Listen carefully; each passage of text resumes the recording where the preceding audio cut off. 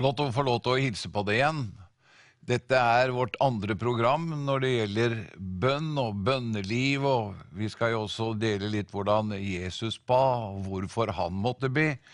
Og som jeg begynte med sist, så er bønn vår største ressurs og fantastiske muligheter til nettopp å bane vei for frelse og nåde og godhet, for en selv og for alle mennesker. Og jeg skal bare lese første verset i Lukas 11. Det handler, og senere kommer vi jo inn på dette med Fader vår, hvor Jesus er veldig klar i sin undervisning. Men Jesus var et sted, og så ba han. Og da var det en av disiplene som kom til han da han var ferdig. Herre, lær oss å be, slik som Johannes lærte disiplene sine. Og det som da du opplever, det er at de forstod hemmeligheten til Jesu tjeneste og Jesu liv. For Jesus måtte leve sånn som deg og meg. Han var 100% Gud, men han var 100% menneske, og måtte leve slik som deg og meg. Så det er jo interessant da. Og så se, tenk på Jesus ble fristet. Jesus måtte lære lydighet, og måtte lære å be. Ja, og være sammen med sin far, og han forstod at han måtte prioritere det viktigste, samfunnet med sin far. Ja, og tenk det når de hadde vandret med Jesus og sett både miraklene, de hadde sett forkynnelsen hans. Ja, for det står jo ofte igjen at de var slått av undring over hans forkynnelse, over hans undervisning, fordi han lærte dem ikke som de skriftlærde står der, ikke som de religiøse, men med makt og autoritet hadde han. Han var annerledes i sin måte å være på og tale på. Han gikk på vannet, han helbredet de syke, han drev ut i onde ånder. Men vi ser ikke disiplene si at Herre lærer oss å tale, eller Herre lærer oss å gå på vannet. Nei. Det ville kanskje vi spørt om. Ja. For jeg har jo prøvd å gå på vannet, det er sank. Ja. men når de fått sett Jesus, og de fikk se han, vet du, så sa de, Herre, lær oss å be. Lær oss å be, ja. Der har vi nøkkelen. Ja. Og jeg tror at det er en bønn som vi må ha i hjertet vårt, hele tida. Ja, lær oss. Herre, lær oss å be. Amen. For man kan ikke bli ferdig utlærd, men man lærer seg at dette er jo et fellesskap med Gud. Og vi pratet jo i forrige uke om hva er bønn, og mange lurer på hvorfor trenger vi å be? Ja. For Gud vet jo alt. Ja, han gjør jo det. Ja, han vet jo alt og kan alt og så videre, men det er jo fordi at Gud elsker fellesskap. Ja, og så har han faktisk, tror jeg, gjort oss avhengig av våre bønner til å forandre situasjoner og mennesker. Bønn forandrer jo ikke Gud, for han har gitt oss allting gjennom Jesus Kristus, men det forandrer meg, og det forandrer de mennesker som jeg ber for. Ja, og vi ser jo, det var en av disse bønnekjempene som sa at det ser ikke ut som Gud kan gjøre noe uten gjennom de helliges bønner. Nei, han sa det. Han har gjort seg avhengig nettopp av våre bønner. Jeg tror det var Wesley som sa det. Noe lignende. Ja. I hvert fall så ser vi viktigheten av bønn, og vi ser jo Frank Mangs, stod jo vel den som har stått i de sterkeste vekkelse i Skandinavia. Ja. Og han sa jo det at vekkelse, for det første sa han vekkelse, de spurte Frank Mangs, hva er vekkelse? Så sa han jo, vekkelse, det er atmosfære, sa han. Ja. Ja. Men så sa de han, hva var hemmeligheten til vekkelsen? Så sa han jo, det er bønn. Ja. Og så sa han at alle vekkelsen som man har stått i, de kan spores tilbake igjen til en bønnegruppe, en eller flere, eller en menighet som har bedt til Gud, og ropt til Gud over tid for stedet sitt. Ja. Det er en plass, sa han ikke kunne finne den bønnegruppa, eller de menneskene som hadde bedt til Gud om vekkelse, men han var sikker på at de var der. Ja. Kan du tenke, dette er et sterkt vitnesbyrd. Ja. Jeg fikk jo den ære å møte han et par ganger, og vet du, dette med, da når du nevner dette, så kommer det for meg, Finny, som kanskje hadde, denne advokaten som ble frelst, og hadde kanskje den sterkeste vekkelsen som har vært i historien, hvor titusener på titusener kom til troen, og han sendte en bønnemenneske foran broder Nash, og ingen visste noe om han, men han var der i uker og ba, og når da det var grønt lys, så kom Finny og prekte, og det var gjennombrudd og vekkelse overalt. Han lå i gamle lover i skogsholt og ropte til Gud, stønna og ba døgnet rundt. Folk trodde jo det var... Han var gal? Ja. Ja. Kan du tenke deg? Tenk om det å Gud får begynne å fostre bønnemennesker. Ja. Som er ikke opptatt med sitt eget, men med Guds rike. Det er den største utfordringen man har. Men når vi snakker om Jesus, da, jeg må få lese, Kjell, fra Markus. For her står det i Markus, det er jo fantastisk å lese Jesu liv. Ja. Her har han helbredet Peters svigermor, og han har i kapittel 1 i Markus evangeliet, og fra vers 32 står det, men da det var blitt kveld, og solen var gått ned, brakte de til ham alle som var syke, og de som var besatt av onde ånder. Og hele byen var samlet utenfor bydøren. Ja, i Kapernaum der. Det. Ja, og han har allerede hatt en travel dag, kommer hjem og spist middag, og så kikker han ut vinduet. Der er hele byen. Alle syke, alle besatte er samlet på utsida. Og han helbreder de og befrier de, og var sikkert rimelig sliten. Ja, helt sikkert. Men så kommer det da, i vers 34. Han helbredet mange som led av forskjellige slags sykdommer. Han drev ut mange onde ånder, men han tillot ikke ånden å tale, for de kjente ham. Og så kommer det vers 35. Men tidlig om morgenen, mens det ennå var ganske mørkt, så sto han opp og gikk ut. Han dro bort til et øde sted, og han ba der. Tenk det. Ja. Og Simon, som var med ham, måtte gå og spørre og lete etter han.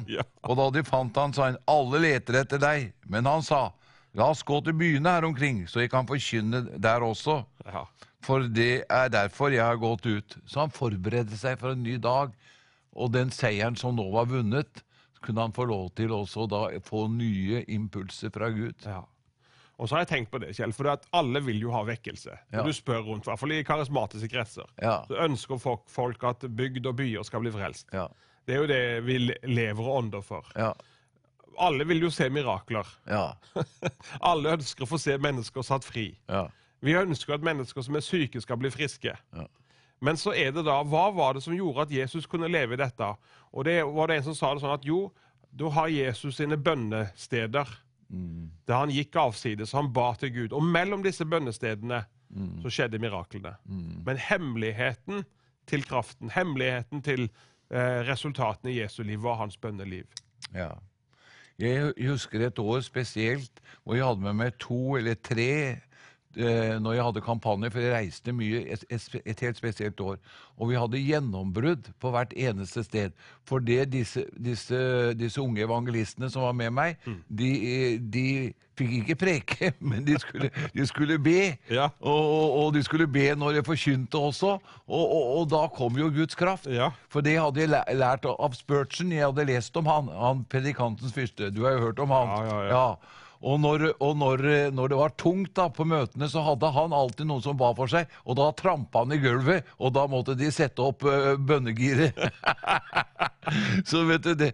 Men tenk om vi kunne ha hatt noen som går foran, og de som noen skal ha en møteserie, så vil Gud bryte igjennom. Han elsker å frelse og gjøre godt og helbrede. Når vi vokste opp, så sa de at de måtte be seg igjennom. Ja, riktig det. Og det har man gjort litt morsomt, at de skal be seg gjennom, at Jesus har brytt igjennom. Men det var noe i det, Kjell. Var det?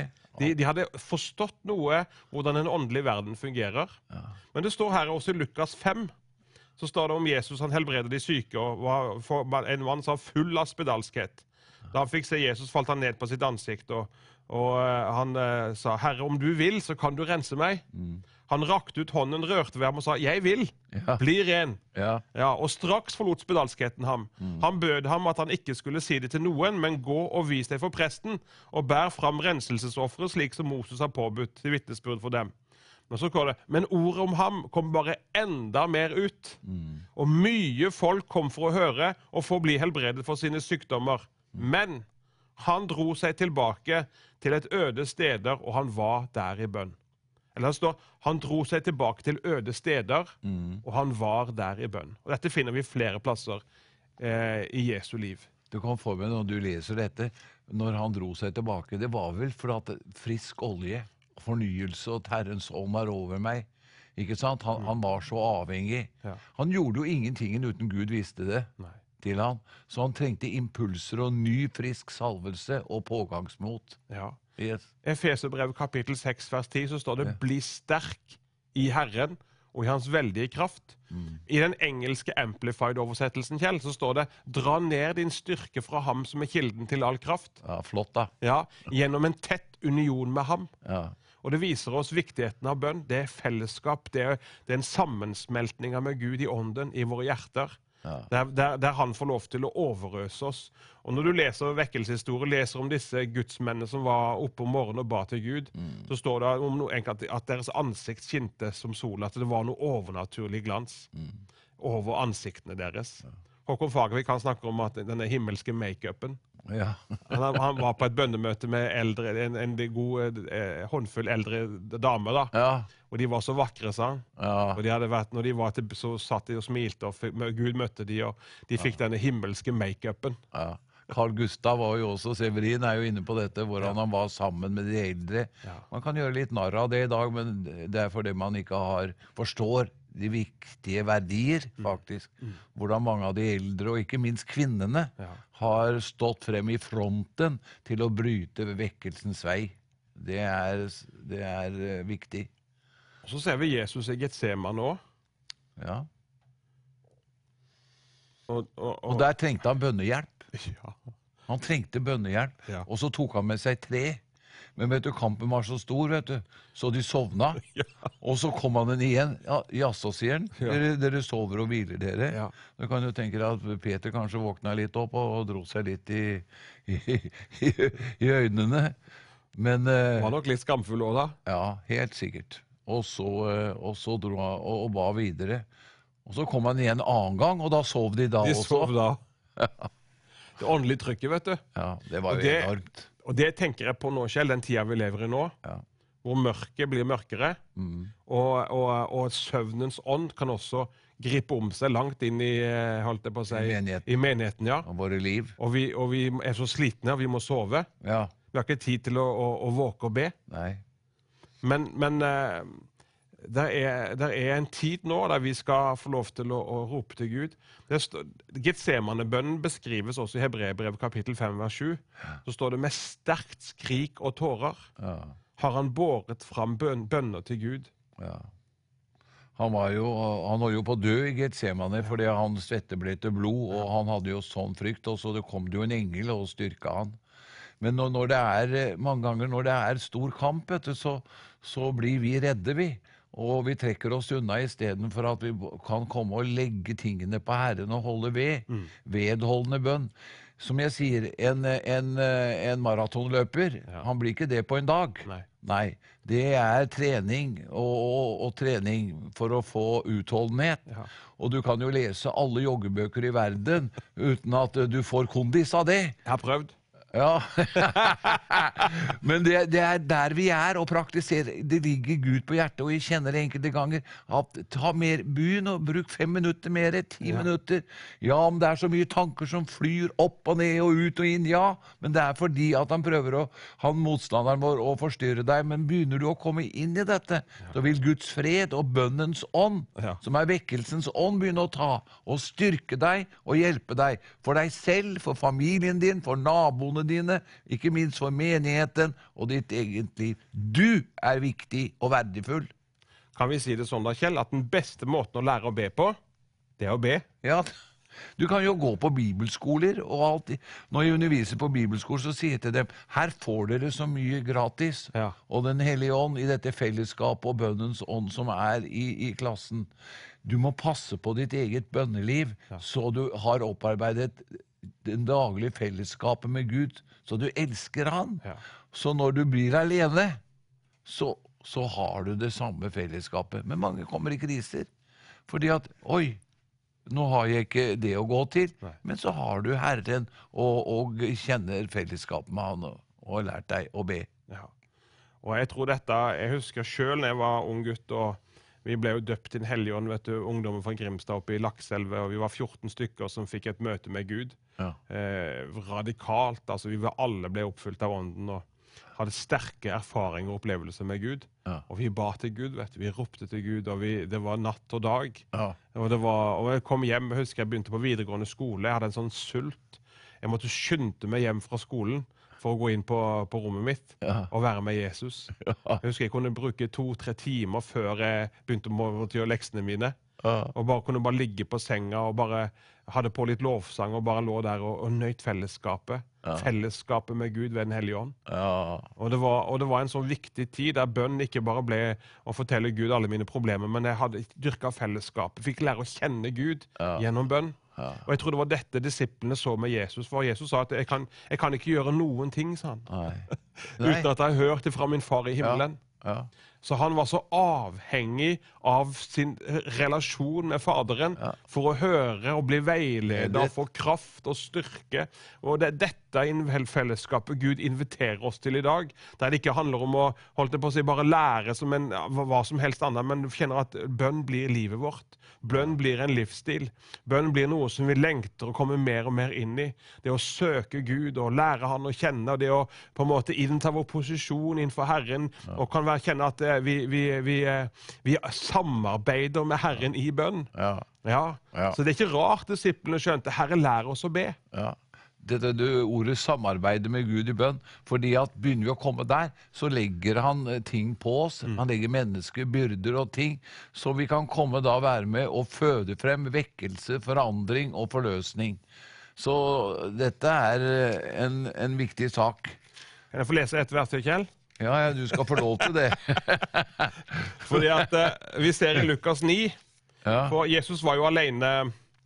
Det står i kapittel 9 vers 18, så står det skjedde en gang at han var alene i bønn, og disiplene var sammen med ham. Og det å ta med seg folk inn i lønnkammeret sitt, var det Jesus gjorde, han inviterte disiplene. Det står at han var alene i bønn, men disiplene var sammen med ham. Og her tror jeg vi åndelige fedre og mødre må se ansvaret sitt og invitere nye, yngre mennesker inn i dette som har med bønn å gjøre. Ja, riktig. Hvordan lever du med Gud i det lønnkammeret? Hva gjør du i lønnkammeret, Kjell? Ja, du kan ikke bare be om å få det vonde kne eller få tante Anna. Det må være noe mer. Ja, det du stiller der, det er nettopp dette igjen. Å komme dit at det mest dyrebare, og så er jeg blitt mer og mer takknemlig. Tenk Gud, at du har tid for meg hver dag. Tenk at jeg får lov til å være sammen med deg. Gud, kongenes konge, er min far, og får lov til å kjenne nærværet, og han taler til meg. Men så har du jo også da det arbeidet som er i bønn. Det er en annen side, som forbeder, som vi vil komme inn på senere. Men dette bare for å være i hans nærhet. Gutten som sitter på pappas fang, Birger og Kjell. Men nå har jo du vært pastor i 150 år, og du har jo bedt til Gud. Ja, jo. Så bønnelivet ditt må jo være utrolig komplisert. Det blir enklere og enklere. Hvordan går det an? Jo, for det at mer du får kjærlighet og lys fra Gud, så er det enkelt. Bare de ordene vi hadde i det forrige programmet, be og du skal få. Tenk på å begynne å stole på Guds ord, og kan si til Gud, pappa, du har sagt. Og vet du, det begeistrer han. Det er jo som når barna, du ser disse kjekke guttene dine, ikke sant? Pappa, du har lovet oss det, ikke sant? Ja, de er flinke å minne. Ja, minne. Det er akkurat som det at jeg har jo 2 kjekke gutter jeg også, nå er jo de ganske voksne, men de kommer og sier, pappa, nå er syklene våre så dårlige, så det at og så ser de på det, ja, jeg ser det at dere tenker, men dere får ikke nå er det på høsten, så nå får dere ikke noen nye før på neste vår. Og vet du hva gjør de da? Ja, da har de fått bønnesvar, de. For da går de og sier til naboene, vi får nye sykler. Pappa har sagt, pappa har sagt. Det er en frimodig tillit. Og så da det begynner å nærme seg da. Og når pappaen får høre at guttungen sier det til naboen. Så går det videre. Han er jo helt nødt. Og når det begynner å nærme seg da, så sier de det.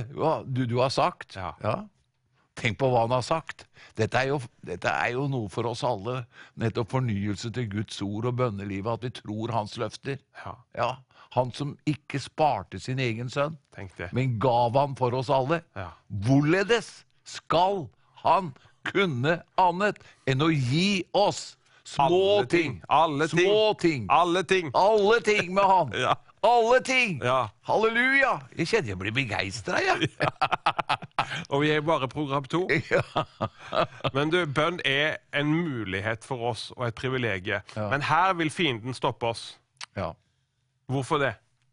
Fordi, altså, det er så mange andre ting som er viktige i menighet og det vi driver i, og så prioriterer vi feil. Ja. For det har med tid å gjøre. Ja. Og som drar oss, og denne verdensånden, det er mye å se på og høre på, og så mister vi noe av lysten i dette. Og det er enkelte ganger han kjenner selv, det er tungt. Enkelte ganger så kan du våkne om morgenen med 10 kilo på hodet, og bekymringene melder seg, og det er åndskamp, ikke sant? Men at man da får lov til å søke Gud og Guds rike, ikke sant? Så man kan kjenne, å Gud, du hjelper, du styrker gjennom denne dagen også, og tid så kjenner vi at tåkelaget, det må bare forsvinne. Ja. Amen. Amen. Ja. Så det men fienden, han er livredd for deg. Livredd for deg, at du skal utvikle ditt bønneliv. At der du har gitt opp og tenker, ja, barna mine og barnebarna mine, og nei, nå har jeg bedt så lenge. Men Gud vil inspirere deg og styrke deg, og gi nytt mot. Og det er godt at Gud kommer til oss igjen og igjen, Birger. Ja. Abraham hadde jo mistet helt det Gud hadde sagt til han. Han satt der fryktsom og redd. Meg har du ikke gitt noe, sa han. Elieser fra Damaskus skal alt. Det som er mitt. Ja. Ja, så kom Gud og sa til han, Abraham, du må ikke bli sittende i teltet ditt der, med motløshet og frykt og se synd på deg selv. Kom ut nå! Ja. Og nå gjorde han det. Ja.